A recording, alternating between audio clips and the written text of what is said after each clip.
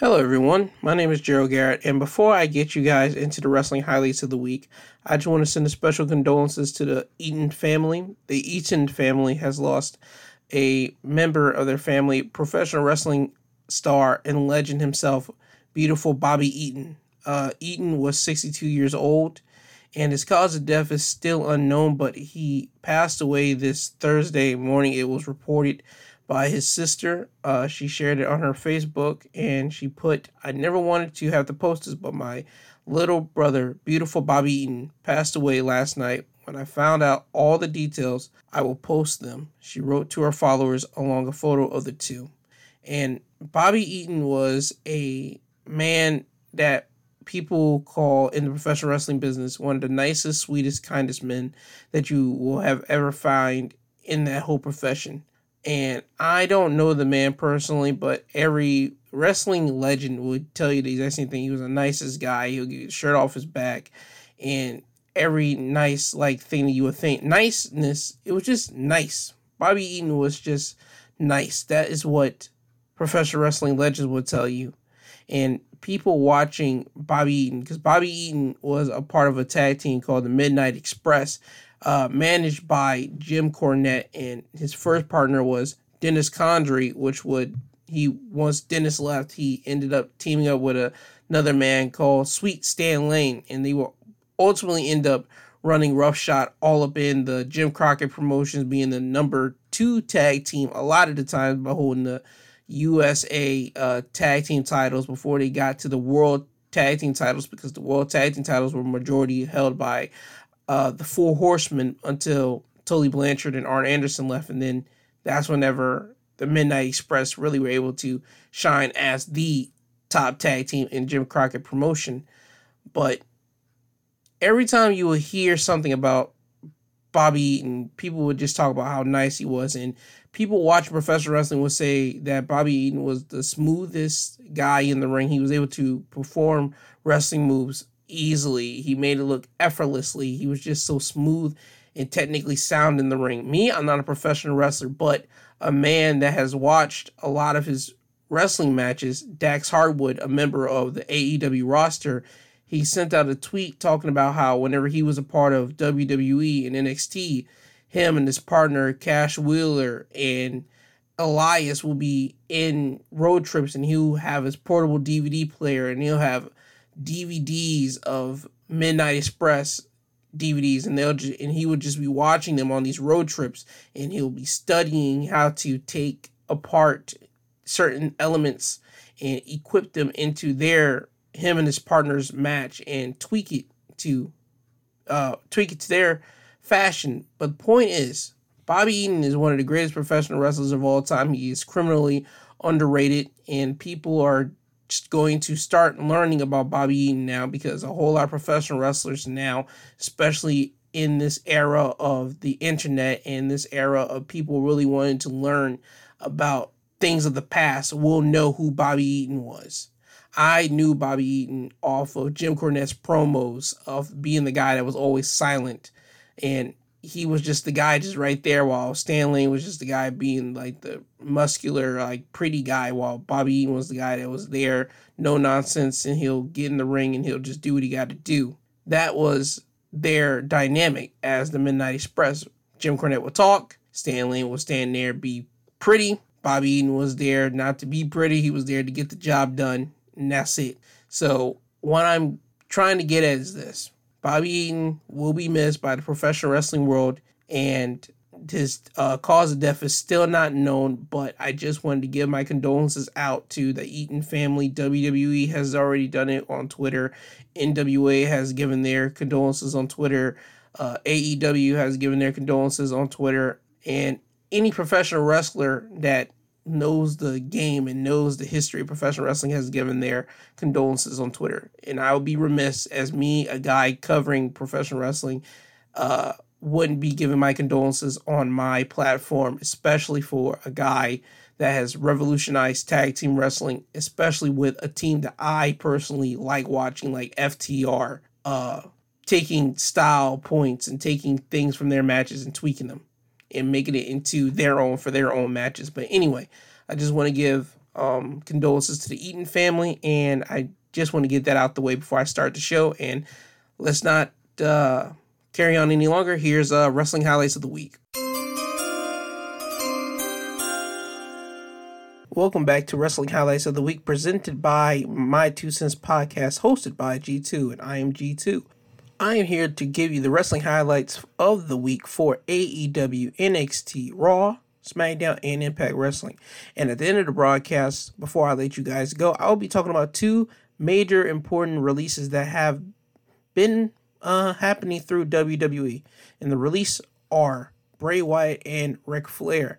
And I will get more into that at the end of the show. But let's start on with the first show that I will be giving you highlights from, Monday Night Raw. At the beginning of Monday Night Raw, we had Bobby Lashley and MVP coming out to the ring, and their whole main point was to warn Goldberg not to challenge Lashley for his WWE Championship at SummerSlam. They understood that Lashley is the Almighty, and they were warning Goldberg that, listen, Goldberg is Goldberg. He can demolish and destroy any man on that roster, but he cannot step up to the almighty Bobby Lashley and think he's going to walk out of SummerSlam with the WWE Championship. And Lashley never ever agreed to even give Goldberg a WWE Championship opportunity. But as soon as MVP was talking about this, Goldberg walks out to the ring. And before he walks out to the ring, his son is behind the barricade in the front row, and he hugs his son, and then he walks into the ring. That is a keynote right there. He hugs his son. You should know where I'm going with this. Goldberg goes into the ring, and he tells MVP point blank. He sees that MVP is scared of what Goldberg can do to Lashley, and he looks at Lashley, and he tells Lashley to his face that your manager looks scared, and you are scared. Your posture right now tells me that you are full of crap, and you are afraid of Goldberg. Now, Lashley didn't take too kind to this. He just started to muscle out and started to flex up and just started to look Goldberg all up in the face. And Goldberg just basically told him, listen, at SummerSlam, I'm coming to go grab that WWE Championship and beat you. And Goldberg's going to be Goldberg, whether he is 55, 65, or 105. Goldberg is Goldberg. Lashley is nothing compared to Goldberg. He walks out of the ring, and Goldberg is now walking up the ramp, and Lashley and MVP are just in the ring, and Lashley is flustered. He is upset. He is balling up his fist, and MVP spots Goldberg's son, and he points at his son, and he tells Lashley, that's Goldberg's son. So they get out of the ring. Lashley goes over to Goldberg's son, and he tells him, your father is dead meat at SummerSlam. I'm going to murder your father. And MVP tells Lashley to hold on, let me handle the kid. And Lashley goes right back into the ring, and he starts to get on the second turnbuckle, starts to pose with the WWE Championship. In the midst of this, MVP is trash talking Goldberg's son about Goldberg. He's saying that your father's washed up, the Almighty is going to beat up your father, and yada, yada, yada. At the corner of his eye, you can see Goldberg rushing in to spear MVP. And Goldberg grabs his son, and he starts walking to the back, and you hear Goldberg mouthing off as he's walking up the ramp, don't you ever talk to my kid again, or I will murder you. And that's how he ends with that segment, with MVP on the ground and Lashley coming out of the ring to help out his business partner MVP get up, and they start walking to the back. After this, you had the first match of the night, which was Drew McIntyre beating Indy Sheer, both members of Indy Sheer, in a handicap match by disqualification. Jinder Mahal hits Drew McIntyre with steel chair, and then he got two more steel chairs to hand it to both members of Indy Sheer. And they cornered Drew McIntyre in the ring, and Drew realized that he was cornered by three men holding chairs, each separately. And Drew decided, you know what, I'm going to get my sword, and he grabs the sword and just straight up chases off Indy Sheer and Jinder Mahal. And that's how they leave that segment, with Drew getting the win over disqualification. And he has a sword in the ring, and he chased off Indy Sheer and Jinder Mahal. After this, we had the match of Rhea Ripley beating Nia Jax by pinfall. And the main thing in this match was Nia Jax got busted open in her, I believe, her left eye. I mean, inside of her left eye, she started like bleeding from the socket a little bit. Nothing's like wrong with her eye, like she's badly bruised up, probably that. But it wasn't reported that she needed to like, oh my god, her eye repair or anything like that. Just probably some stitches underneath like the eye socket and all that type of thing. But she was bleeding pretty bad, and Rhea Ripley got the win because Rhea was about to hit Nia Jax with the Riptide, and Shayna Baszler got on the turnbuckle and distracted Rhea Ripley for a minute, and then Rhea felt the presence of Nia Jax running towards her, and she ducked and moved out of the way, and Nia had to hold on and press the brakes so she wouldn't hit her tag partner Shayna, and then Rhea Ripley was able to roll up Nia Jax to get to 1, 2, 3. After the match, you had Nia Jax and Shayna Baszler come together nose to nose and just start mouthing off to one another. And at one point, it had Shayna Baszler ready to take off her jacket, and it looked like those two were about to fight each other. But Shayna said, you know what? I'm walking out of the ring before she does anything stupid. And as soon as Shayna gets out of the ring, Rhea Ripley comes back into the ring and hits Nia Jax with the Riptide, just to leave an emphatic statement to both of her opponents at SummerSlam to let them know that this is the type of strength you'll be having to dealing with at SummerSlam. After this, we had Mace and T-Bar beating the team of Ali and Mansoor by pinfall whenever T-Bar hit a spinning big boot onto Mansoor. And then after the match, Mace and T-Bar were about to do more damage to Mansoor, but Ali pushed Mansoor out of the ring, and Mace and T-Bar hit Ali with a double choke slam. After this, we had Charlotte Flair coming out for an in-ring promo. Her main point was that she's the best, and that the only way to make your name in the women's division is by cashing in your Money in the Bank on her, because Charlotte Flair indicated and did discuss how she has been cashed in not once, not twice, by 3 times by 3 separate individuals. And those 3 separate individuals that cashed in on her were Carmella, Bayley, and now Nikki Ash. And as she's making this proclamation that she is the best and that Nikki Ash has no chance to beat her, she gets hit in the back by Nikki Ash with a steel chair, and that lays her out, but she rolls out of the ring. You could tell that she got hit pretty bad, because whenever she got hit, you heard a clack, and you saw that she fell, but it wasn't like one of those falls like, oh my god, like you know it, but it's like one of those falls like, oh my god, that hit hurt, and you kind of expected it, but not that much power as you expected that went into that smack. So she fell out of the ring, and Nikki Ash was left standing tall, waiting, and it gave you a glimpse into what you will see later in the main event whenever Nikki Ash went against Charlotte Flair in a no-holds-barred match. After this, we had the match of Tamina defeating Doudrop by pinfall whenever she hit her with a Samoan drop. After this, we had Damian Priest going on Miz TV, and Priest let Miz and John Morrison know that he was only coming out here just to have fun because he has nothing else better to do. But since both of them have pissed him off, he decided, you know what, I'm ready to fight, and he was ready to fight both of them. But since Miz is in a wheelchair and he can't fight right now because he's recovering from an injury, John Morrison had to take his spot. So Damian Priest went against John Morrison, and Damian Priest beat John Morrison by pinfall whenever he hit him with the South of Heaven, which is basically a choke slam, but as soon as he drops him, it's a sit-out choke slam. There it is. After the match, you had Sheamus coming out to tag Damian Priest, and John Morrison jumped on Priest with Sheamus. And then you had Ricochet come out to make the save to save Damian Priest from both Sheamus and Ricochet. Not Ricochet, but John Morrison. After this, they come back from commercial, and when they come back, you had the match of Damian Priest and Ricochet going against Sheamus and John Morrison, because during the commercial break, when we were informed whenever they came back, that Sonya Deville came out and made a tag team match between these two teams. And the winners of this team was Damian Priest and Ricochet, whenever Damian Priest hit Reckoning on John Morrison and got the pinfall 1, 2, 3. And remember, the Reckoning is basically a crossroads. It's funny because John Morrison got beat twice in that one night, literally minutes between each other. So this tells you that John Morrison is basically a guy that they'll just use like to get beat, and if they need like a good, fantastic match, they'll throw John Morrison in. But other than that, John Morrison is not really going to be clamoring to fight for any titles anytime soon. At least that's what they are showing us. After this, we had the rematch from last week. Keith Lee going against Karrion Kross. And this time, the results were different. Keith Lee beat Karrion Kross by pinfall whenever he hit him with a spirit bomb. And this is now giving each man 1-1 on the main roster. Overall, Karrion Kross has beaten Keith Lee twice. One in NXT and one on the main roster. While Keith Lee has now only beaten Karrion Kross once. But this was a great start for Keith Lee's momentum, and it looked like Keith Lee really needed this win.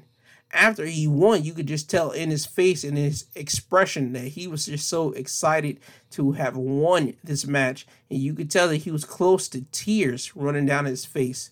This tells you, this shows a man that has been fighting just to get back on television. This shows a man that has been fighting just to show what he can do in the ring. This shows a man that has been fighting just to show that he belongs and show off his ability to the WWE universe. And this match allowed him to do it whenever he got the win over Karrion Kross.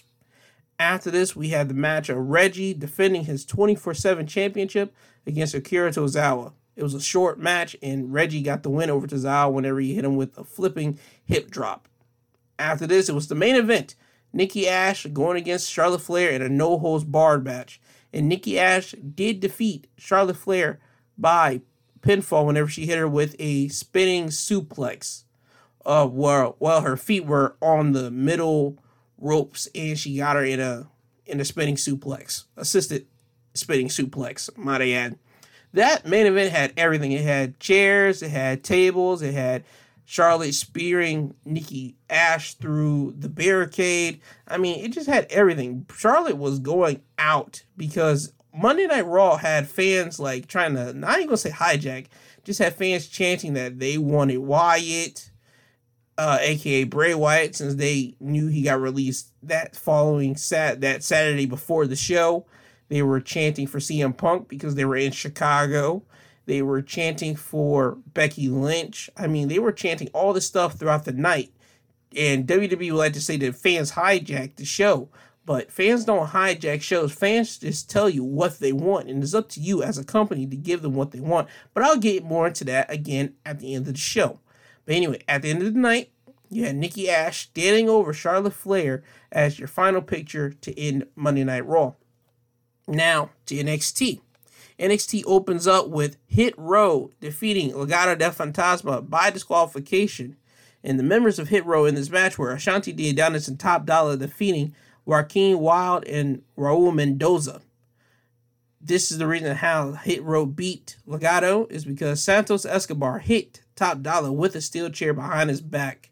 Then after this, which led into a whole brawl where Isaiah Scott got into the ring and he tried to help out his brother Top Dollar, but it was too much to handle when all three members of Legado del Fantasma started jumping on Isaiah Scott. And then at one point, he even had Santos Escobar put his hands into Sir Swerve's mouth and grab his grill out of his lower teeth. And you could just see Santos just holding Swerve's grill.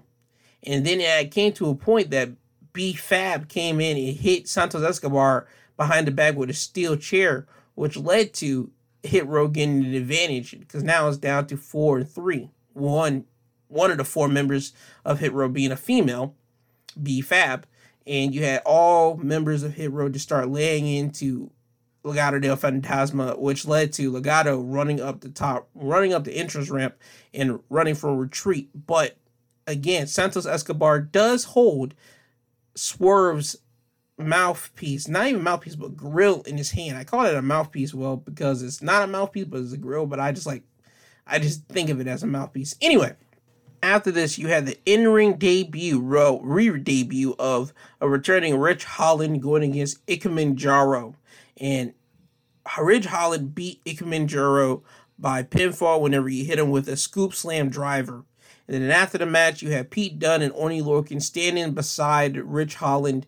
And Pete Dunne gets the microphone and said, him, Holland, and Oney Lorcan are the baddest, toughest 3 men in NXT. And his basic point is basically letting the whole NXT roster know that if you think you're badder than them, prove them wrong.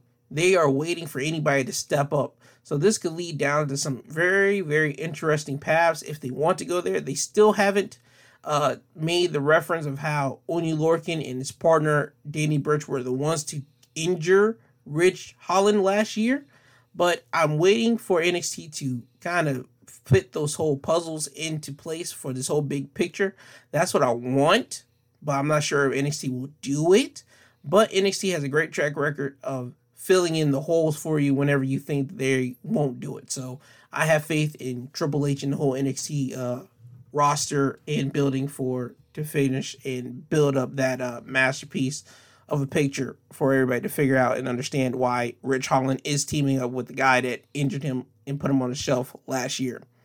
After this, you had Roderick Strong beating Bobby Fish by pinfall whenever he hit him with the end of Heartache. It was a good singles match between both former members of the Undisputed Era. One being now a member of the Diamond Mine, Roderick Strong, and one member just being by himself, Bobby Fish. And Roderick Strong and Bobby Fish had a good one-on-one singles man competition. No more, none less. After this, you had the Grizzled Young Veterans defeat the team of Cameron Grimes and LA Knight by pinfall. But the thing was, LA Knight left Cameron Grimes to fend for himself, which basically turned into a handicap match. And Cameron Grimes was able to hang with Grizzled Young Veterans. As a matter of fact, he was giving them a run for their money in this tag team competition, and even led to Grizzled Young Veterans have to pull some sneaky tactics to get the win over Cameron Grimes, with both men being in the ring. And then they hit the ticket to Mayhem, and they got the win over Cameron Grimes at 1-2-3. After this, we had a video package of Dakota Kai explaining herself on why she turned on her best friend, the NXT Women's Champion, Raquel Gonzalez. She explained that she plucked Raquel Gonzalez out of obscurity 18 months ago, which, if you do math, that is a year ago in January. And that's around the right time that Raquel Gonzalez made her debut on NXT, which was TakeOver in, I believe, Seattle, Washington, in the match where Dakota Kai was going against Tegan Nox at that time. And Dakota let people know that she is no one's sidekick. Raquel Gonzalez was supposed to be Dakota's sidekick. Raquel Gonzalez was supposed to be just Dakota's bodyguard, which is basically, if you look back into it, what Dakota was trying to do is put the same similarities of what Shawn Michaels did whenever he turned on Diesel Kevin Nash back in 1995. Bad story was Shawn Michaels was the man. Kevin Nash came into WWE just to be his bodyguard, no more no less, but people started to favor Kevin Nash, and Kevin Nash started to get all the championship opportunities in these big main event slots that should have went to Shawn Michaels at Shawn Michaels' time, because he brought in Kevin Nash. This is what Dakota Kai was basically letting the people know. And she was letting her know and let the fans know that she is no one's second fiddle. She is not a sidekick to anybody. And she was not going to continue to be a sidekick to Raquel Gonzalez. So whenever Raquel Gonzalez thought that no other woman was left to challenge her, she kicked Raquel right in the side of the head. And Raquel Gonzalez should have saw this coming. Dakota Kai says this. Raquel, you should have saw it coming. But you were too self-absorbed to see it coming. You just thought that I'll be by your side for the rest of your time, and you thought that I'll be cool with it. Nah, I'm not cool with being anybody's sidekick. So this tells you the reason why Dakota turned on Raquel Gonzalez. And next week, we'll hear from Raquel Gonzalez to see if she is going to get back at Dakota Kai, which more than less, that's going to happen. After this, we had Trey Baxter going against Joe Gacy, and Trey Baxter beat Joe Gacy by hitting him with a 450 stomp. It was an impressive maneuver. It looked like it was a miscalculated 450 splash that he had to calculate to turn into a double stomp. But anyway, the move looked nasty. And Trey Baxter now advances to face Odyssey Jones in the semifinals in the NXT Breakout Tournament. The other side of the tournament is Carmelo Hayes going against Duke Hudson in the other side of the semifinals, and those will be your last two matches before the finals of the NXT Breakout Tournament. After this, we had Karrion Kross come out and he's standing on top of the announce table and he's taunting Samoa Joe. He's letting Samoa Joe know that he doesn't run NXT. Before he was with Regal and now after he's no longer with Regal. Kross is the one that runs NXT and he is just basically baiting Joe to come out and try to do something. But as soon as Samoa Joe comes out and security's trying to separate Joe from trying to get at Kross, Kross starts walking to the back and runs away. And Joe just starts destroying the security. He starts punching them and throwing them out over the ropes. And he even puts one of the security guards in the Coquina clutch. And as he's doing this, he looks into the cameras and he just started yelling and he just starts telling Karrion Kross, "This is you. I'm coming for you." And that's how they end that segment. And then after this, you had your main event of NXT, the Love Her or Leave Her match of Johnny Gargano going against Dexter Lumis. If Johnny Gargano beats Dexter Lumis cannot try to go after Indy Hartwell. But if Johnny Gargano did lose to Dexter Lumis would be able to date Indy Hartwell, and Johnny Gargano would have to give Dexter Lumis a try into the way. He would basically have to open up his arms for Dexter Lumis. That didn't happen. Johnny Gargano defeats Dexter Lumis by hitting him with the final beat, which is basically a apron DDT from the apron to the inside of the ring. And this was a good one-on-one match. It was a nice storytelling. It was nice character movement. Nice characters situation between Gargano and Candice LeRae and Indy Hartwell and Dexter Lumis. All four of them had nice chemistry in how they tell the story. But in the end, Johnny Gargano was the one that beats Dexter Lumis. And as Candice and Gargano are walking up the ramp with Indy Hartwell starts turning her back and starts looking at the ring, and you see Dexter just looking at Indy walk away like he just lost the love of his life, and Indy lost the love of her life. But Indy just starts running into the ring, and she jumps on top of Dexter, and they just start making out. And you see Candice and Johnny Gargano on the apron, on the entrance ramp, like, how can this be? How can she like this guy? Like, oh my God. But hey, that's how they ended off NXT, where Indy Hartwell and Dexter Lumis making out in the ring, and Candice and Johnny just walks to the back and just like playing like father and mother, like complete like dismay, and like they can't just believe it. After this, we have AEW. First match of the night, we have Chris Jericho defeating Juventud Guerrera to advance into stage 4 of his 5 Labors of Jericho. In this match, Chris Jericho had to defeat Juventud Guerrera by performing a top rope maneuver to win the match. Well, basically, he had to perform a top rope maneuver before he can get a pin or submission. And that's what he did. On the top rope, he saw Juventud Guerrera, and as Juventud was getting up, he jumped off the top rope and hit a spinning Judas effect off the top rope onto Juventud Guerrera and got the pinfall.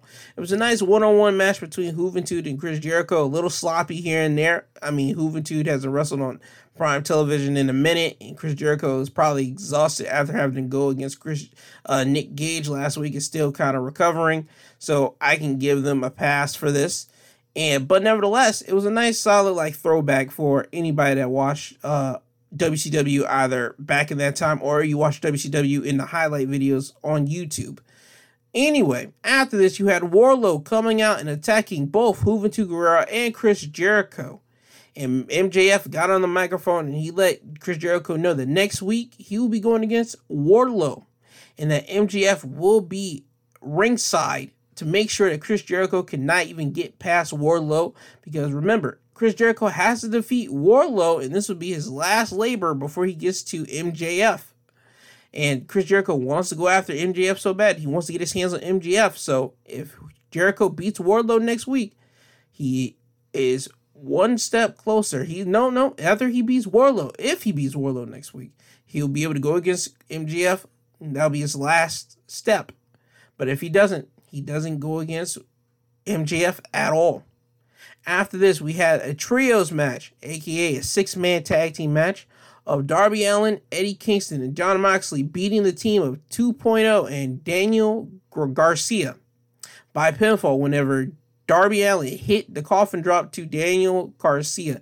This was a good 6-man match. 2.0 was able to come out and was able to get their name and stocks up in the world of professional wrestling after they were just fired from WWE, about a good 2 months ago. And this guy, Daniel Garcia, he was able to rise his stock up, because when you got those three guys going against a team of Darby Allin, Eddie Kingston, and Jon Moxley, all main eventers in AEW stature, trust me, you're going to raise your stock up. And that's what 2.0 and Daniel Garcia was able to do. After this, you had Christian Cage going against the Blade, and Christian Cage beat Blade by pinfall whenever he hits him with a spear. The Blade was trying to go for the brass knuckles when the referee was distracted, but he eats the spear from Christian Cage, and that's how Christian wins the match. After this, you had a Britt Baker in-ring promo, but it was interrupted by Red Velvet. And the main point of this was Red Velvet came out to the ring, and she wanted to challenge Britt Baker for her AEW Women's Championship. Britt Baker accepted, and she said only on one condition, that she will challenge Red Velvet on AEW Rampage, their inaugural first episode of AEW Rampage, which is next Friday. And Red Velvet said, okay, we'll do that. And they will be in Pittsburgh. So Britt Baker will have the advantage in this match. It will be on Britt Baker's turf, and it'll be the first episode of AEW Rampage, and that is on next Friday. I want to just remind you of that. And after this, you had Britt Baker's assistant Rebel trying to attack Red Velvet from behind, but Red Velvet saw that coming and hit Rebel in the gut, which made Rebel drop her crutch that she was trying to swing at Red Velvet. And Red Velvet was trying to grab the crutch, and then Britt Baker hit her with a curb stomp, and they just standed over Red Velvet's body. And this was just hyping up their match for AEW Rampage next Friday for the AEW Women's Championship. After this, you had an in-ring segment of Adam Page. He comes out, and before he even get a whole word in, he wanted to talk to the Elite. And as soon as he says he wants to talk to the Elite come out. And the Elite are flaked of the AEW Tag Team Champions, the Young Bucks, the Impact Tag Team Champions, the Good Brothers, and the AEW World Champion, Kenny Omega. Kenny Omega gets on the mic and he tells Adam Page that I see what you're trying to do. You're trying to lobby for better friends. You're trying to lobby for a plea to try to get into the Elite. But the Elite are not the same the Elite that you were in. We're in a better spot, in a better position. We are all champions, and we do not accept losers. We do not accept failure. We do not accept people who are happy to be sidekicks. Adam Page slaps Kenny Omega in the face, and you see all the Elite members start jumping on Adam Page, start putting the boots to him, and then Good Brothers hit Adam Page with a magic killer. And then you see Adam Page being set up for a BTE trigger by the Young Bucks. However, the Dark Order was going to interrupt the Young Bucks from hitting Adam Page with the BTE trigger, but Stu Grayson and Evil Uno stopped the rest of the Dark Order from getting into the ring, because early in the night, Adam Page told the Dark Order that he wants a separation from the Dark Order. He knows that they're his friends. He knows that the Dark Order will have his back, but he wants to just be by himself right now. He wants to ride solo. He wants to do everything dolo by himself because he feels regret for losing that important match last week and made the Dark Order relinquish their AEW Tag Team Championship opportunity. And Dark Order backstage said, no, we're good. We are with you, Adam, we're good. But Adam told him, no, I want to just ride out by myself. I got to do this by myself. And Evil Uno said, you know what, guys? Adam Page said he wants to be by himself. We're going to give it to him. We're not going to push him on it. We're going to let him do his thing. So this plays into that of why the Dark Order didn't get involved and couldn't help, because Stu Grayson and Evil Uno told him, no, we got to go back to the back. We got to let Adam do this by himself. And Adam Page ended up getting hit with 3 BTE triggers by the Young Bucks, and Kenny Omega ends up hitting Adam Page with the AEW Championship. And the final picture of the segment was all the Elite members standing over a prone body of Adam Page. After this, we had the match of Miro defeating Big Shotty Lee for the TNT Championship. Well, basically, Miro retained the TNT Championship whenever he locked in the Game Over, aka the Camel Clutch, on Big Shotty Lee.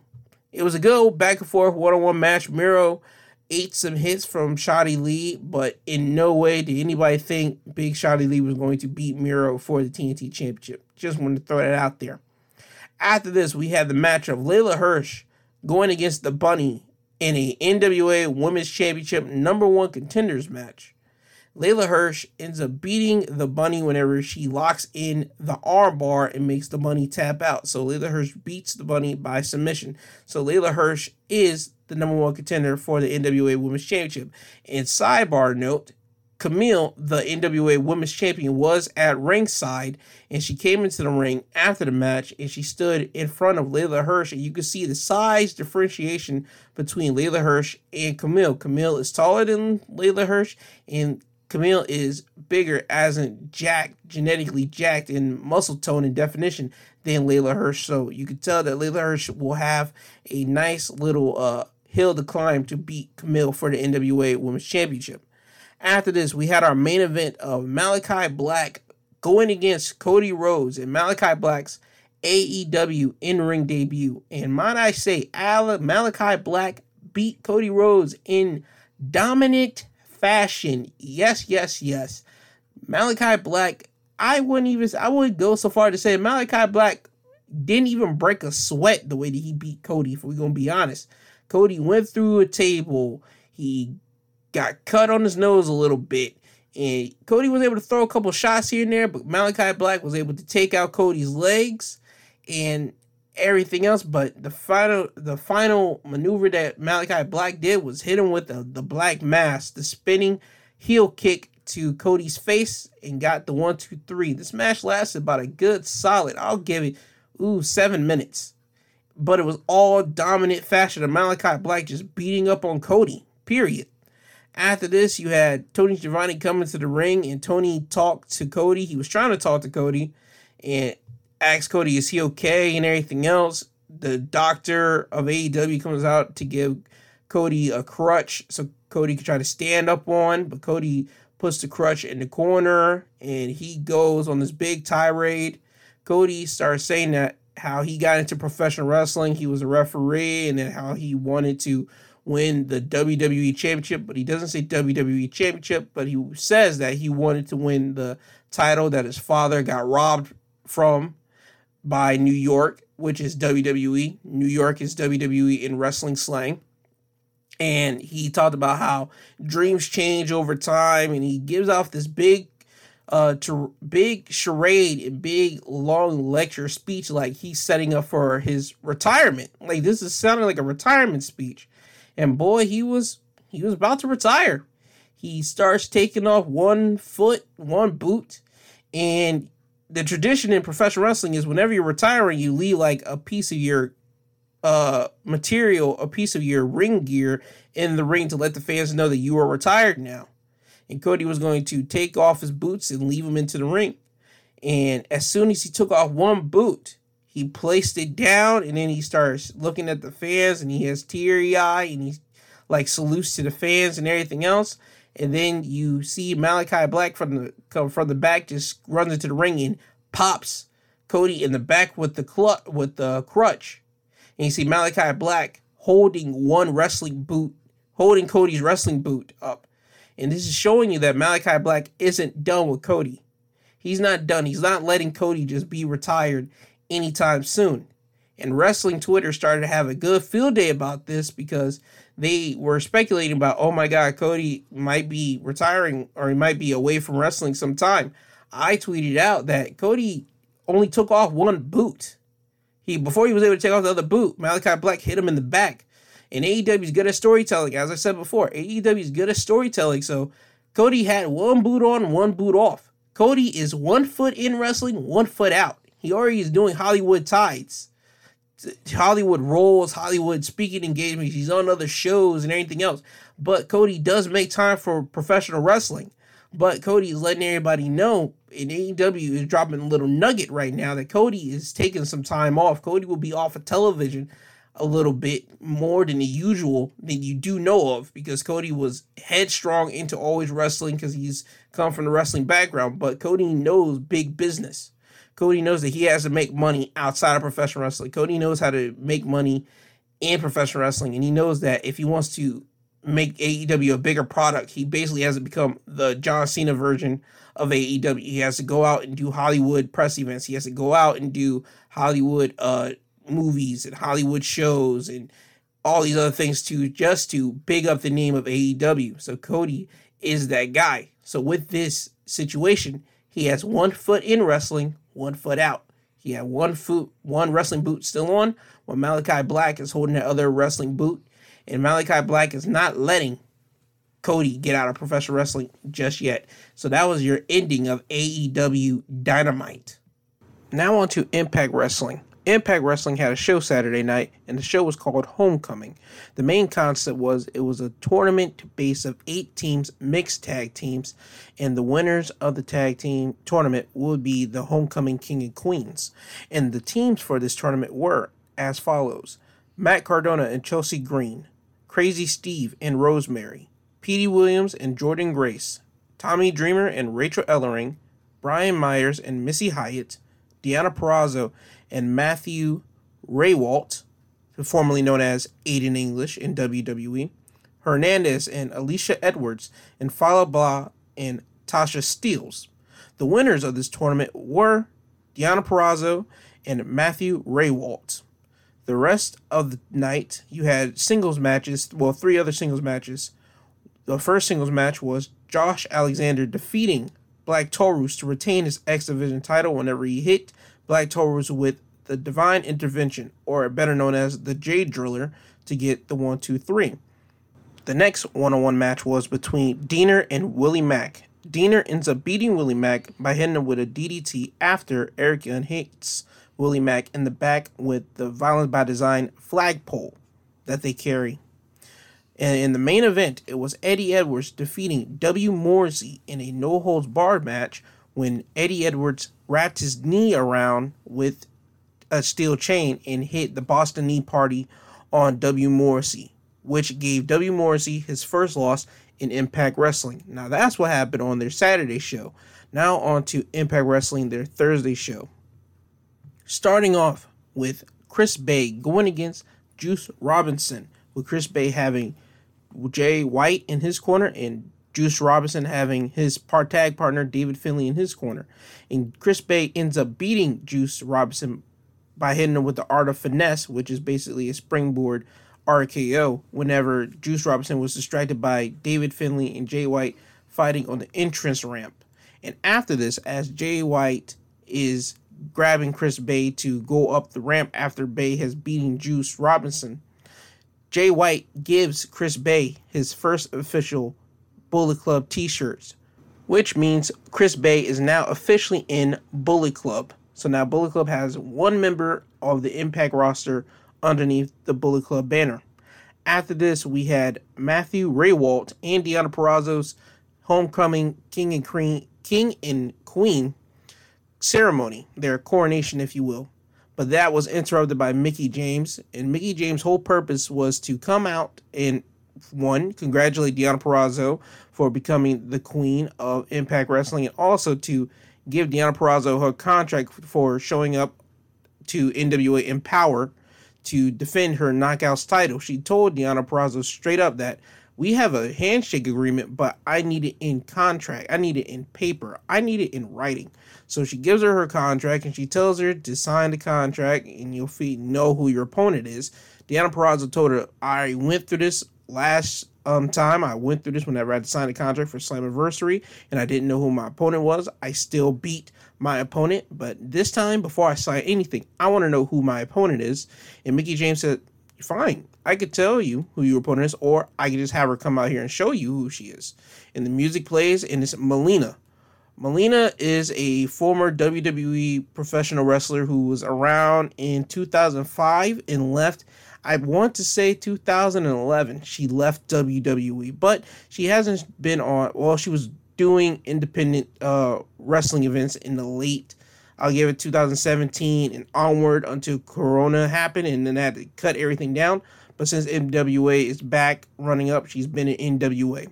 Just want to give you the backstory on Melina.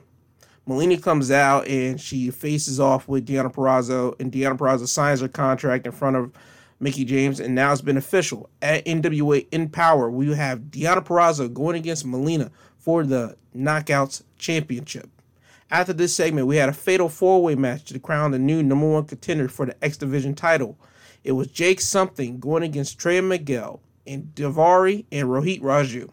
Jake Something wins the match by hitting the Black Hole Slam on Daivari, so now Jake Something is the new number one contender for Josh Alexander's X Division Championship.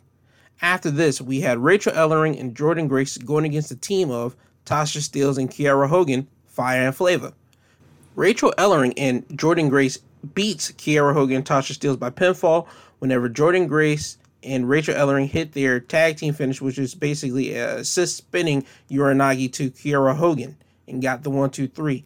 After this, you had the face-off of Kiera Hogan and Tasha Steelz. You could feel that they have some bad vibes between each other. They were not really clicking on them in the match per se, and it really showed after the match when those two were just standing right beside each other, and then at one moment you see a woman just poof into the ring because the camera angle was focused on Kiera Hogan, and then when they get a whole full shot of those two again, you see a mystery woman in the ring, and she big boots Kiera Hogan in the face, and D'Lo Brown, who's the commentator, he says, "That's Savannah Evans." I have no idea who Savannah Evans is, by the way, and I'm a wrestling guy. I do a whole lot of background research on people. I don't know who she is. Hopefully next week they'll be able to tell you who she is more in light. But anyway, she ends up hitting Kiera Hogan with the big boot, and she hits her with the Samoan drop. And as this is all happening, Tasha Steelz is just standing there watching this happen and unfold. She's not trying to help Kiera Hogan. She's not trying to do nothing. She's just standing there with her arms crossed. And after Savannah hits Kiera Hogan with the Samoan drop, Savannah and Tasha Steelz leave the ring together. So now this ends the team of Fire and Flavor of Kiera Hogan and Tasha Steelz. And now you see that Tasha Steelz have a heavy hitter behind her now. So now you get to see focus, and the primary focus is now going to be on Tasha Steelz, because I believe Tasha Steelz will be going as a singles competitor now on through the Knockouts division. After this, we had a one-on-one match of Steve Maclin going against an enhancement talent, Ja C. And Steve Maclin beat Ja C up. I'm not even going to try to front with you. Steve Maclin dominated this match. There were multiple times he could have pinned the man and end the match, but he didn't do that. He lifted his head off the mat about a good 3 times. And the last time he did it, he hit him with a sit-out reverse 1916. They still haven't given them a new move, a name yet. And once they do, I will name it for you guys here. But he ends up beating him with a reverse sit-out 1916 and gets the pinfall. After this, Maclin beats up more on Ja, and he goes for a steel chair, and he's about to hit Ja with the steel chair, but Petey Williams comes out to make the save and was able to grab the chair out of Maclin's hand, hit Maclin in the gut, and then he's about to hit Maclin more with the steel chair. Maclin rolls out the ring, and he just stares at Petey Williams, and he says nothing to him. He just stares at him, and then he just starts walking up the ramp. So that tells you that Petey and Maclin are going to be engaging in a feud somewhere down the line. And in the main event, we had Kazarian making his Impact Wrestling return, teaming up with Sami Callihan and Eddie Edwards, going against the Good Brothers and Impact Wrestling champion Kenny Omega. And the winners of this match was Kaz, Sami Callihan, and Eddie Edwards, when Eddie Edwards ended up hitting the Boston Knee Party to Carl Anderson, while Sami Callihan pile-drived Kenny Omega on the apron. And Edwards got the pinfall on Carl Anderson. And then after the match, W. Morrissey comes into the ring, unbeknownst to Eddie Edwards, and attacks him from behind. And as soon as Eddie Edwards is on the ground, he's trying to fight his way to get up, and he's just trying to feel out his way because he just got hit from behind. W. Morrissey grabs him and hits him with a powerbomb, and that's how you end Impact Wrestling, with W. Morrissey giving Eddie Edwards a powerbomb. You could tell that they're not going to end this feud with a singles match, a singles one-on-one competition between W. Morrissey and Eddie Edwards. You could tell that they're going to do some type of stipulation, probably like a last man standing, or probably even a cage match of some sort with weapons included into it, something along the lines of that, because W. Morrissey is a big man and it took weapons to beat him, and Eddie knows this, and Impact Wrestling knows to have a good match or a good type of feud, you need to have a blowout, a big type of bang to end a feud of this magnitude between Morrissey and Eddie Edwards. So again, I think you were going to get probably like a last man standing or some type of steel cage situation between W. Morrissey and Eddie Edwards. But again, Impact Wrestling ended their show with Eddie Edwards getting power bombed, and that's how Impact Wrestling decided to end their show for this week. Now on to SmackDown. The first thing that happened on SmackDown was Sasha Banks coming into the ring, and she cut an in-ring promo. Her main point of the promo was that she's the reason Bianca Belair is SmackDown champion. She's the reason that Bianca Belair is a star on SmackDown. She's the reason that Bianca Belair is an SP winner. That is a ESPN award winner for their match at WrestleMania. That won WWE Moment of the Year for the ESPN awards. And claimed that while she was out for these 4 months, Bianca Belair never thanked Sasha Banks for taking her from being a rookie into the star that she is today. Bianca Belair comes out and interrupts that and says that she is a champion based off of her own hard work, winning the Royal Rumble. And she reminded Sasha that Sasha begged for Bianca to pick her so they can go make history at WrestleMania, being the first 2 black women to main event a WrestleMania. She reminded Sasha that Sasha begged for that match. Bianca didn't beg for it. And that they made history. Not just Sasha, they made history. And Sasha then ends up issuing a challenge to Bianca for a match for the SmackDown Women's Championship. Bianca Belair accepts.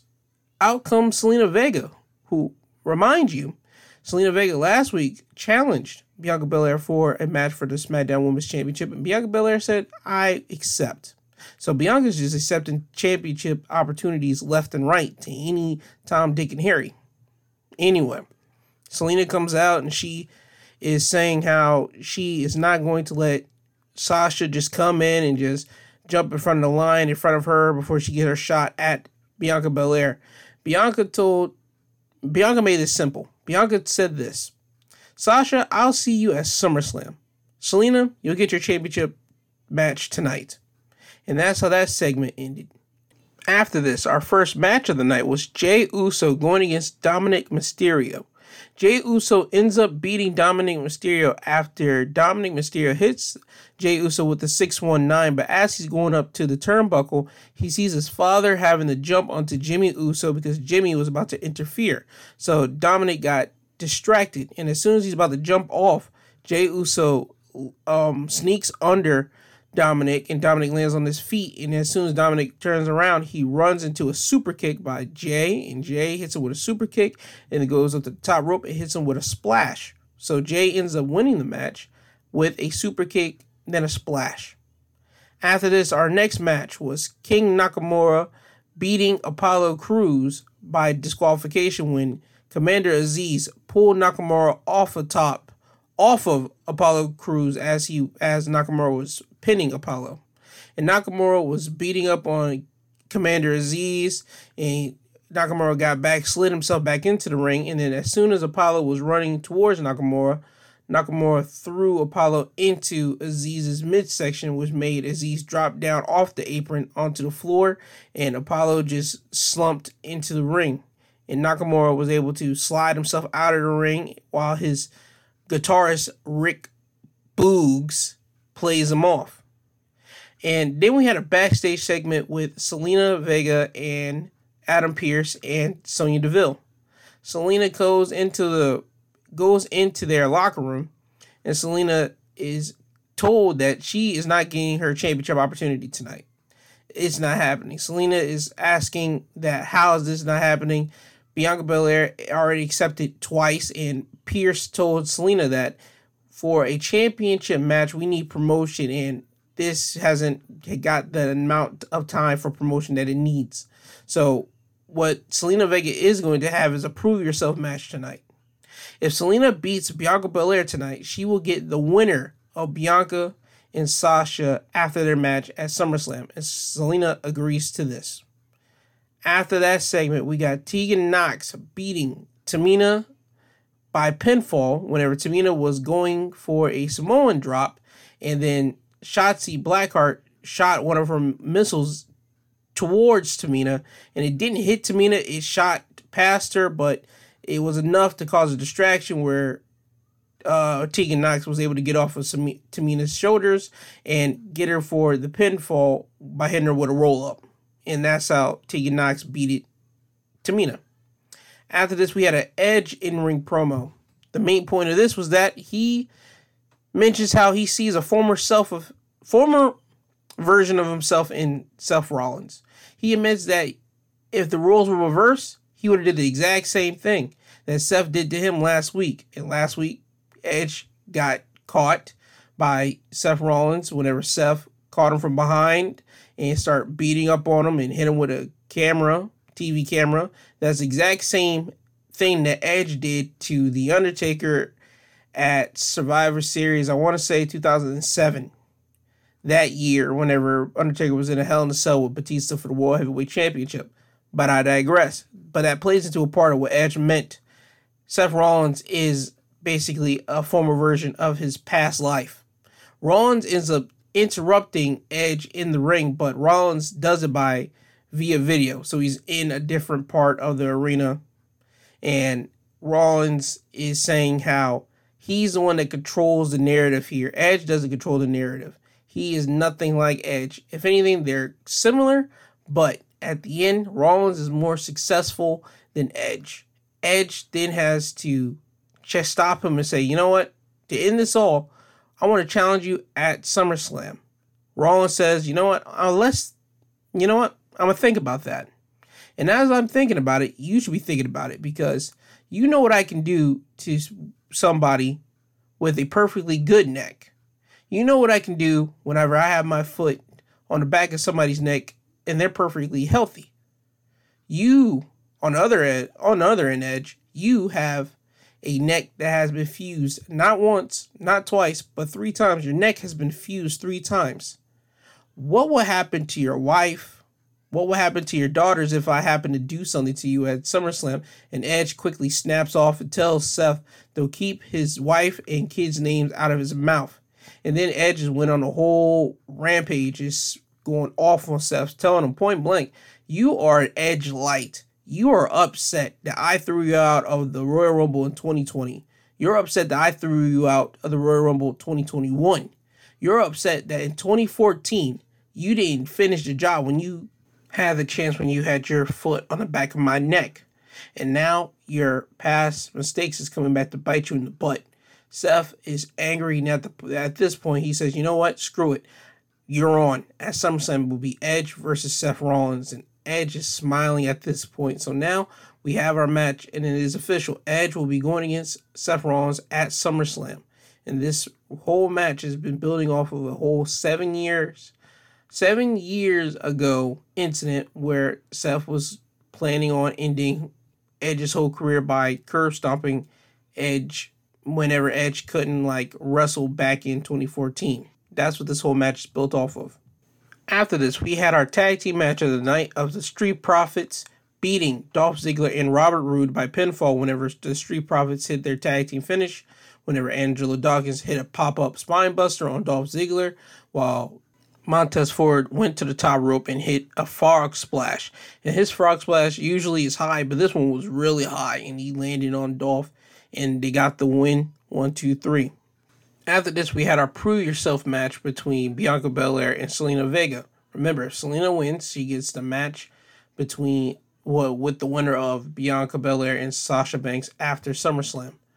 That you don't have to worry about because Bianca Belair beats Zelina Vega by pinfall whenever Zelina gets hit with the KOD by Bianca Belair. And whenever Zelina is in the KOD, Bianca is mouthing off, "This is for you, Sasha," and she hits Zelina Vega with the KOD to get the 1, 2, 3. After this is our main event. Finn Balor beats Baron Corbin by pinfall whenever Finn Balor hits Baron Corbin with the coup de grace. After the match, Finn Balor gets on the mic and says he wants Roman Reigns. And he talks about how 3 years ago, if this was Finn 3 years ago, Finn would have just smiled and just agreed with what happened last week. Remember, last week, John Cena signed his name onto Finn Balor's contract. However, Finn Balor is not that same Finn Balor from 3 years ago. He's a new Finn Balor. That old Finn Balor is dead. So, Finn challenges Roman Reigns, and he says point blank that if he has to go through John Cena to get to Roman Reigns, he'll do that. And as soon as he says that, Roman Reigns comes out and Roman Reigns gets in the ring. Roman tells Finn, listen, I came out last week and I supported you to challenge me for the Universal title. I have no problem with you challenging me. That's fine and dandy. But the thing is, you're going to keep my name out your mouth. When you're on my ring, you're on my television show, you're going to keep my name out your mouth. And then as soon as he says this, he just stares at Finn and Finn stares at him and he throws his mic into Finn's chest. And as soon as Roman turns around to walk out of the ring, Finn comes right behind him and just gives him a nice push and pushes Roman out of the ring. And Roman lands on his feet. And Roman is now, you can start seeing Roman's blood start to boil. And he gets on the apron and it looks like he's about to get in the ring. But right before Roman does actually get in the ring, the Usos jump Finn from behind. And they put a nice little beating on Finn.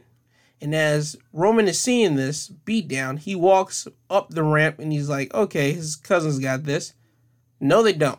Finn Balor comes from underneath that beatdown and starts beating up on the Usos himself. So what was originally a 2-on-1 beatdown, now he's beating them up, just beating them up.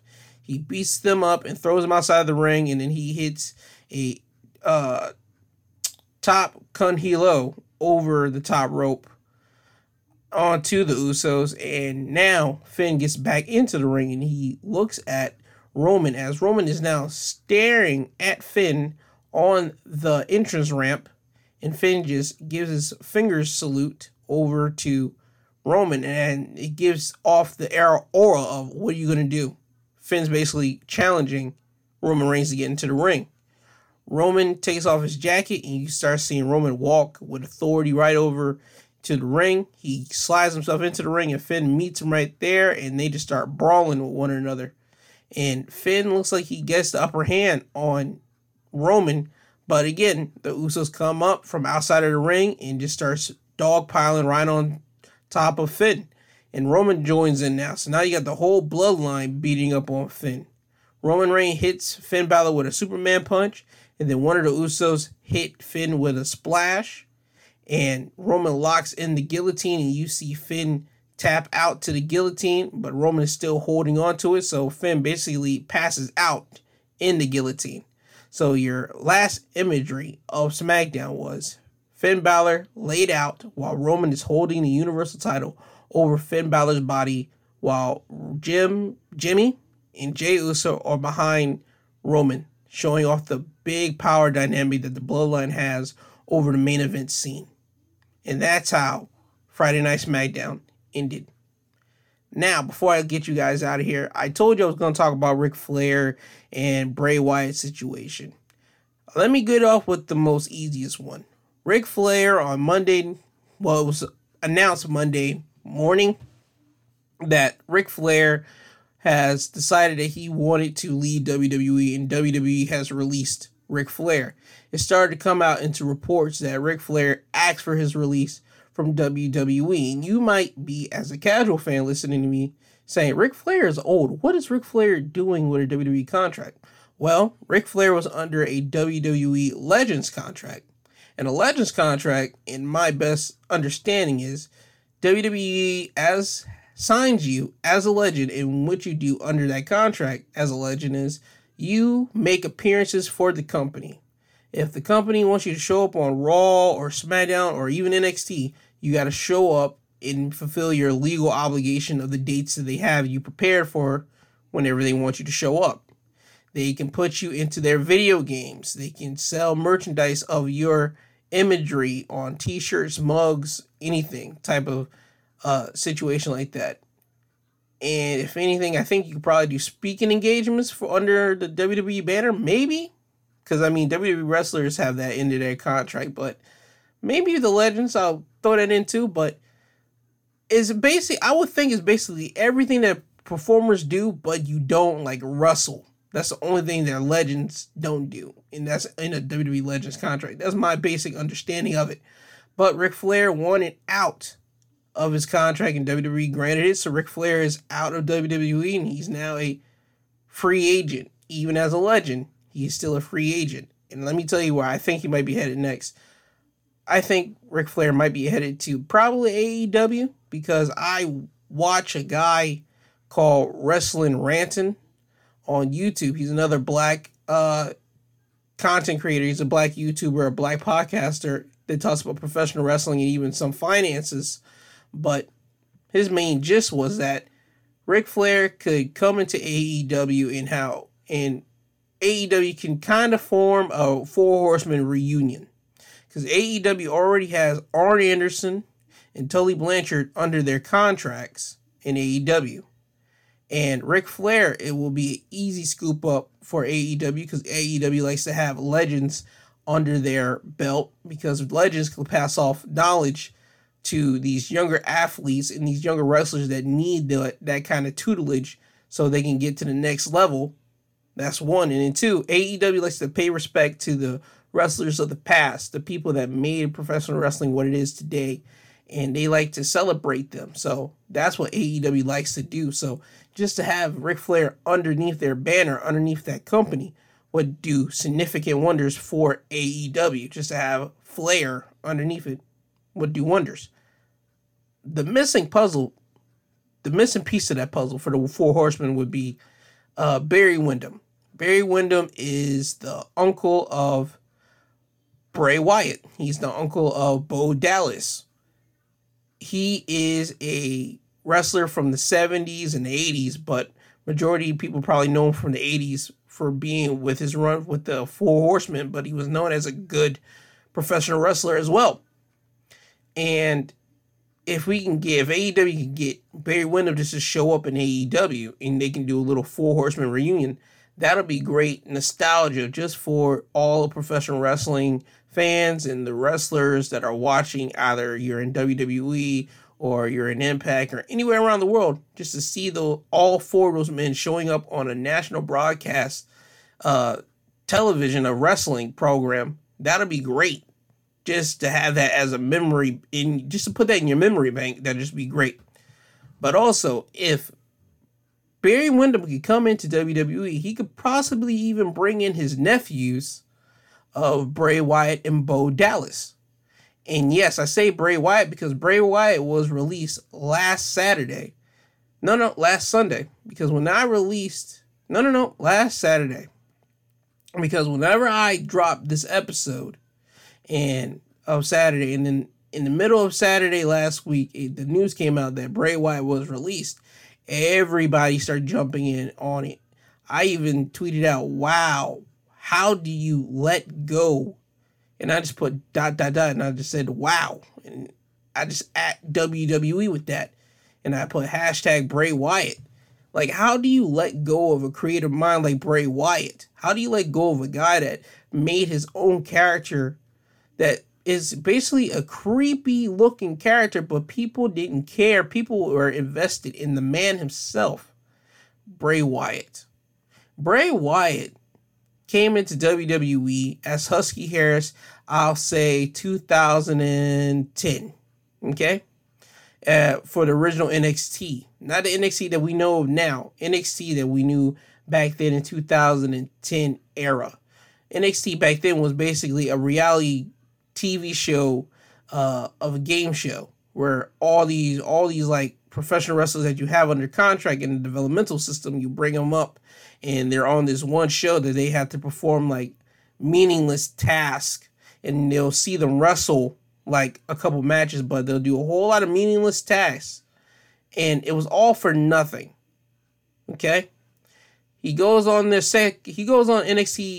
season 2 as Husky Harris. That complete thing was a flop. I didn't like it. Nobody liked it. It was weird when you look at the talent that was on NXT season 2. You had Alex Riley, you had Low Key, you had Percy Watson, you had Husky Harris, you had Michael McGillicuddy, formerly known as Curtis Axel. You had some talent on that roster for the second season. Even then, you just still clipped them right at the knees. But let's get past that. Bray Wyatt is the Husky Harris character. He does what he can do, but he gets sent back down to developmental. And at the time, it was FCW, Florida Championship Wrestling for WWE. Before they transferred it over to NXT, what we now know as NXT. That NXT was the foundation for the NXT that we know of now. NXT of Bray Wyatt's class. Bray Wyatt, Husky Harris. Husky Harris now comes up with the character of Bray Wyatt. This re-updated version of a former character, Waylon Mercer, back in the WWF had in the middle 90s, like 94, 95-ish character, right? And the character is based off of Robert De Niro's character of Cape Fear. If you remember that. If you don't, Google Cape Fear from Robert De Niro and you'll understand what I'm talking about. That was the character Waylon Mercer. And Bray Wyatt's character was an updated version of that character, but as a cult leader. Bray Wyatt started to make a buzz for himself down in NXT. Vince McMahon ends up bringing him up onto the main roster in the summer of 2014.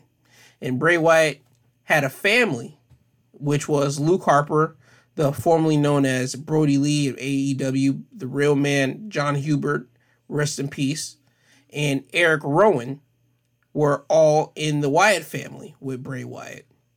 And long story short, Bray Wyatt's character took a couple hits. He came in promising in 2013. He came in 2013. And then in 2014, he got the nice little match, not even nice little match, the nice match with John Cena where John Cena was supposed to, where we all thought John Cena was going to lose Bray Wyatt, but that didn't happen. So Bray Wyatt had to take a little dip, but then no need to fear. Bray Wyatt was able to come back from that loss and bring his character more relevancy. That's the whole story of Bray Wyatt's whole case in WWE. He comes in with a whole lot of momentum and a whole lot of push and a whole lot of people want to see him succeed. And it flops. Not on his part because of management. And then Bray Wyatt just reshuffles the pieces and puts the puzzle back together in a different way. And he's able to build back momentum. And this time they add Braun Strowman with them, the family. Now you got a 4-man destructive looking team. And you think that they're going to push Bray Wyatt straight to the main event picture. Nope. Didn't do that. They decided in 2016, we're going to split the whole family up. Eric Rowan and Braun Strowman, you guys will be on Raw, while Brody Lee and Bray Wyatt will be on SmackDown. Cool. But at this time, Brody Lee was injured in 2016. So Bray was by himself for a minute until Brody Lee came back in probably about September of 2016.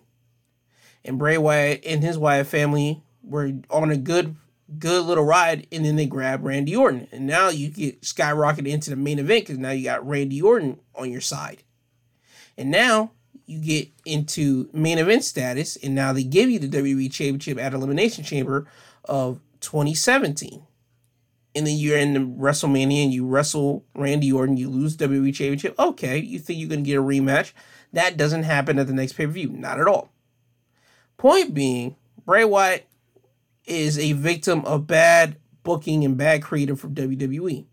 Of his 2014, from his 2013 run all the way to his 2018 run. Bad creative, bad everything. So in 2018, he had to take a dip. And then he came back in 2019 around the era of Summer. He comes back with the Mr. Rogers / the Fiend gimmick that if you were to look up, you'll know exactly who Mr. Rogers is.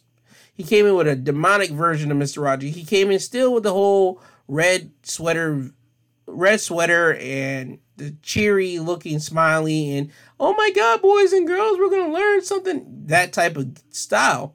But he was able to switch into a real serious, like possessive and destroyer type thing. And then he flipped into the switch mode of the Fiend character. So, whenever the Fiend came in and he beat Finn Balor on SummerSlam 2019, and his whole entrance was the talk of SummerSlam, nothing outbeat The Fiend's whole presentation of SummerSlam. Nothing beat it. You can look back at SummerSlam 2019. Seth Rollins beats Brock Lesnar for the Universal title. That doesn't get a bigger pop than The Fiend coming out and doing his entrance. Nothing on that SummerSlam card is as big as The Fiend doing his whole SummerSlam deal. So, the company sees it. They start shooting The Fiend to the moon. The next pay-per-view, he is waiting in the wings, and he attacks Seth Rollins at the end of that pay-per-view to let the fans know that he is going after the Universal title. He ends up winning the Universal title whenever WWE goes to Saudi. He holds the title. He gets drafted over to SmackDown. He holds the title. He has the feud with Daniel Bryan. It is a good feud. It's great. He ends the feud with Daniel Bryan, and he wins at Royal Rumble of 2020. He loses to Goldberg, and that's whenever the creative took a turn. At least right there in that one little notch, whenever he lost the Universal title to Goldberg. And then you switch it over to he now gets to have a little match, a cinematic masterpiece with John Cena at WrestleMania 2020 of the Firefly Funhouse, whenever Bray Wyatt and John Cena come up with this creative cinematic match that straight up picks apart at John Cena, the character, of his failures, his insecurities, everything about the John Cena character comes to light in that match. And The Fiend defeats John Cena in the match. And John Cena disappears until he comes back, now that you see John Cena now. The Fiend gets out of that rivalry with John Cena, gets into a feud with his former Wyatt member, Braun Strowman, who is now the Universal title. He beats Braun Strowman at SummerSlam 2020 for the Universal title. And then after this, Roman Reigns comes out of nowhere. He makes his shocking re-debut back to WWE in the Thunderdome and beats up on Bray Wyatt. And then after this, Bray Wyatt loses the title to Roman Reigns the next week in their triple threat match, where Roman went against Braun, went against Bray Wyatt for the Universal title, I believe in a no-holds-barred match. And at that point, okay, The Fiend is now drafted over to Raw, and you don't see The Fiend that much on Raw. He gets back into a feud with Randy Orton. And the last match, fast forwarding it now, the last match that you see is whenever The Fiend is returned back to his new form, well, his old/new form, because you see the mask got fixed up a little bit, a sharper point to your nose. And he loses to Randy Orton, but he loses because of the distraction of Alexa Bliss, who now has The Fiend mythical powers with her, and she is still using that character to this day, even though Bray Wyatt just got released last Saturday. I know that was a lot for to take in, but I just want to give the backstory and just the whole thing for Bray Wyatt before I get into my whole diatribe here, which shouldn't be that long here. Bray Wyatt was a complete man. He was a complete character. He was a complete wrestler. You were able to see the picture where he was going. You could see exactly who he wanted to target next. He had a great character. He had a great look. He was made for the main event. He would be the guy that would be able to fulfill that mythical character that the Undertaker character has left open for somebody to fulfill that slot. Because somebody needs to fulfill that slot. Malachi Black in AEW would have been a secondary perfect character to fulfill the Undertaker mythical style like character, but Aleister's whole thing doesn't work with mythical magic. Bray Wyatt's whole Fiend gimmick does work with mythical magic and mystique and all that type of stuff. So Bray Wyatt's Fiend character really would have worked with the Undertaker's character in fulfilling that shoe. I'm not saying he would have fulfilled it all the way, but he would have took it a nice distance.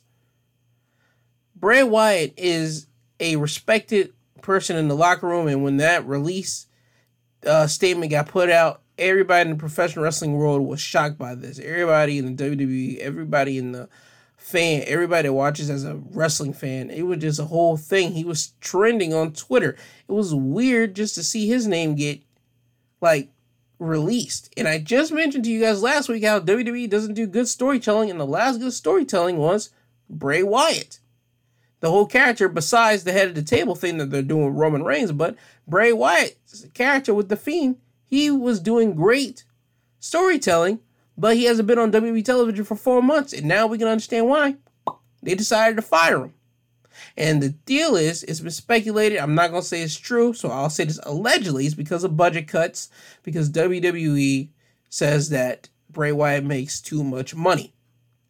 I think that's a whole bunch of garbage. You shouldn't be cutting people for budget cuts if you don't have it. If you have it in your pocket that you can spare some money, do not cut people for budget cuts. But if you don't have it, then you got to start cutting some people. That's fine.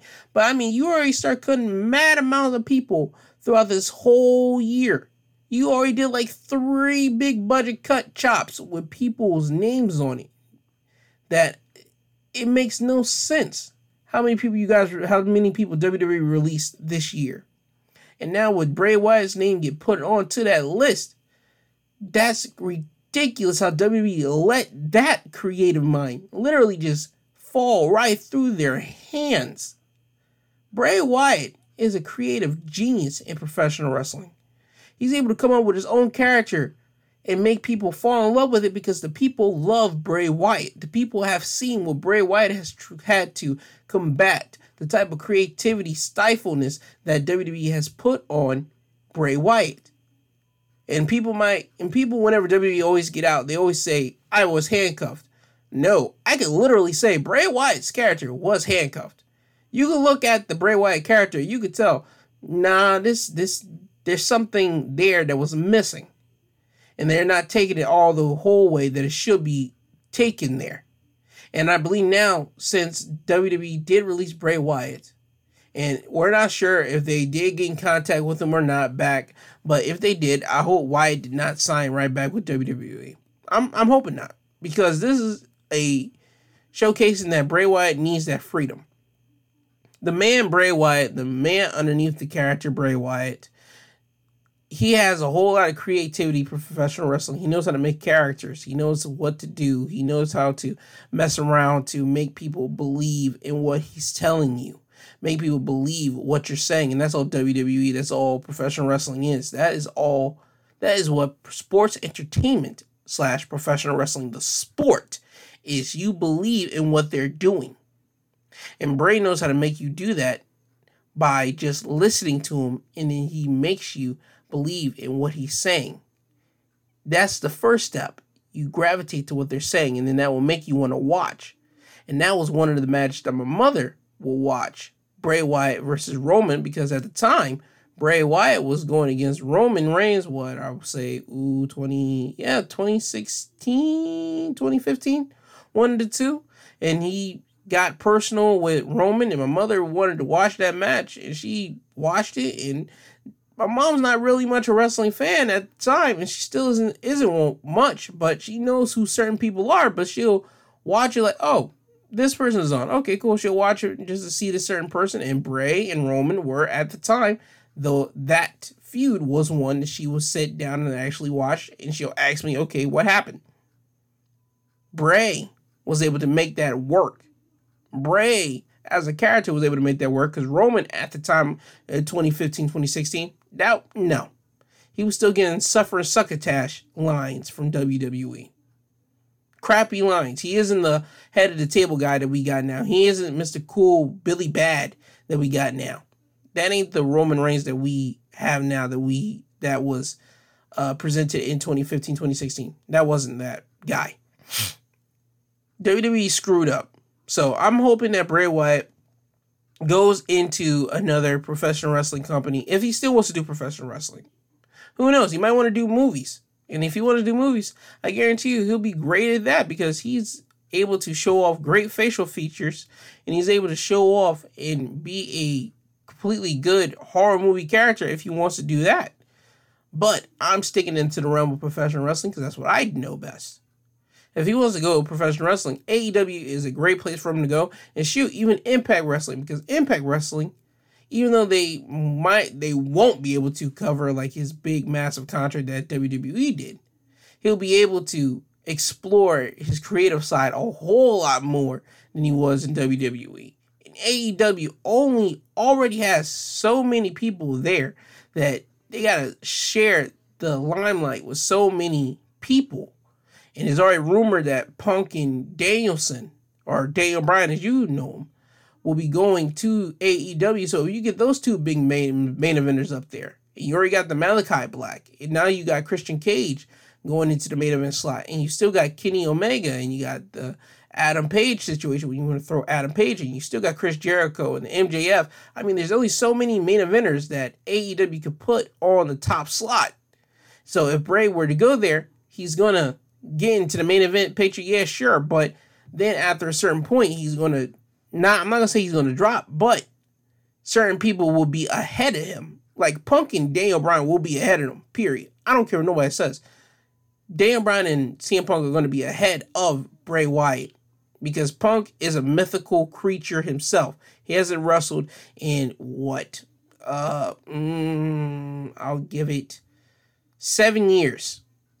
He hasn't wrestled in 7 years. If he's coming back into AEW or professional wrestling at all, he hasn't wrestled in 7 years. So everybody's clamoring to see Punk in AEW. Daniel Bryan, if he goes to AEW, people are going to be clamoring to see him in the main event because guess what? People see Bryan Danielson as literally one of the greatest wrestling talents in the world right now. So he's going to be straight up shot into the main event picture. So I'm just making sure that AEW, if he does go, yes, that's a great opportunity, but he has to level out his options. But if he goes to Impact Wrestling is struggling in the main event picture. Yes, they have Sami Callihan. They can shoot up W. Morrissey when they want to put him in. Eric Young, he's injured at the moment. Eddie Edwards, maybe, if they want to do something, but I don't see them wanting to put Eddie Edwards back in the main event picture yet. So in Moose, he's a main event star caliber athlete, but they're not doing that with Moose. Bray Wyatt's character will be able to fit a whole lot much more better into the Impact Wrestling dimension, but Impact Wrestling just is lacking in the dollar amount. If they were great in the dollar amount, if they were able to pay him I'll say Impact Wrestling is his perfect fit for Bray Wyatt. But, yet again, I'm just going to end it with this. Bray Wyatt, great character. I would suggest you guys all look up the Bray Wyatt character in WWE. Go back to his 2014 promos, go back to his 2013 promos, and go back to his Fiend character stuff that he did in 2019. Because when the fans were around, you were able to gauge how much the fans loved the Fiend character. And shoot, even look back at his WrestleMania entrance this year. People loved his WrestleMania entrance and him popping out of the big Jack-in-the-Box box. People loved it. So again, WWE wasted complete precious time by not pulling the trigger on Bray Wyatt and making him one of their standalone main event guys. WWE wasted talent, and they're going to continue to waste talent if they don't, because they don't know what they're doing. At this moment, they know what they're doing with certain people, and certain people, as in like Roman Reigns. Roman Reigns has a top notch. He's the head of the table. It's hard for you to screw that up. But other than that, they screwed up the Hurt Business. They screwed up other like wrestlers in WWE. They screw up Keith Lee and Karrion Kross. It's so hard for you to screw those two guys up, but by God, they were able to figure out a way how to screw them up. Anyway, I said I was not going to be on a long diatribe here. WWE missed the boat on Bray Wyatt, just like they missed the boat on Malachi Black. So, I wish Bray Wyatt, the man, the best in anything that he does do. And I will be looking for him in WWE, or if he decides to pop into a movie, I'll probably like YouTube his scene that he was in, because if it's a movie, I'm not too much caring unless it's like an action type flick. I'm just gonna be real with you, action flick and all that type of stuff. That's what I'll get into. But even then, he could probably go into the super hero world and play like a super villain. I can see Bray Wyatt being a super villain. But then again, that's all to him as the man, not Bray Wyatt, the character. But that has been Wrestling Highlights of the Week. Before I let you guys out of here, you can reach me on my social media links on Twitter at My2Podcast, Instagram, My2CentsPodcast G2. And if you want to email me, My2CentsPod@yahoo.com. Remember, you can find all episodes of my Saturday episodes of the Wrestling Highlights of the Week and my Sunday episodes on Podbean, Apple Podcasts, and Google Podcasts. On Apple Podcasts, you could leave me any type of star reviews that you want. And also, when you do it, please write down a review to let me know how I could improve this show, because I want to make this a better listening experience for the listeners like yourselves. And also, please tune in tomorrow for my Sunday episode whenever I talk about anything and everything, whether it be stuff in the news. In this one, I did find some stuff out in the news that I will be talking to you guys about. This isn't goodbye. This is until you hear from the sweet voice, and more or less you'll hear the sweet voice tomorrow if you tune in for Sunday's episode. But if you don't, this is until you hear my sweet voice for next Saturday's episode of Wrestling Highlights of the Week. This has been Wrestling Highlights of the Week, presented by My 2 Cent Podcast, hosted by G2. And I thank you. Bye-bye now. I'm tired, you tired, Jesus wept.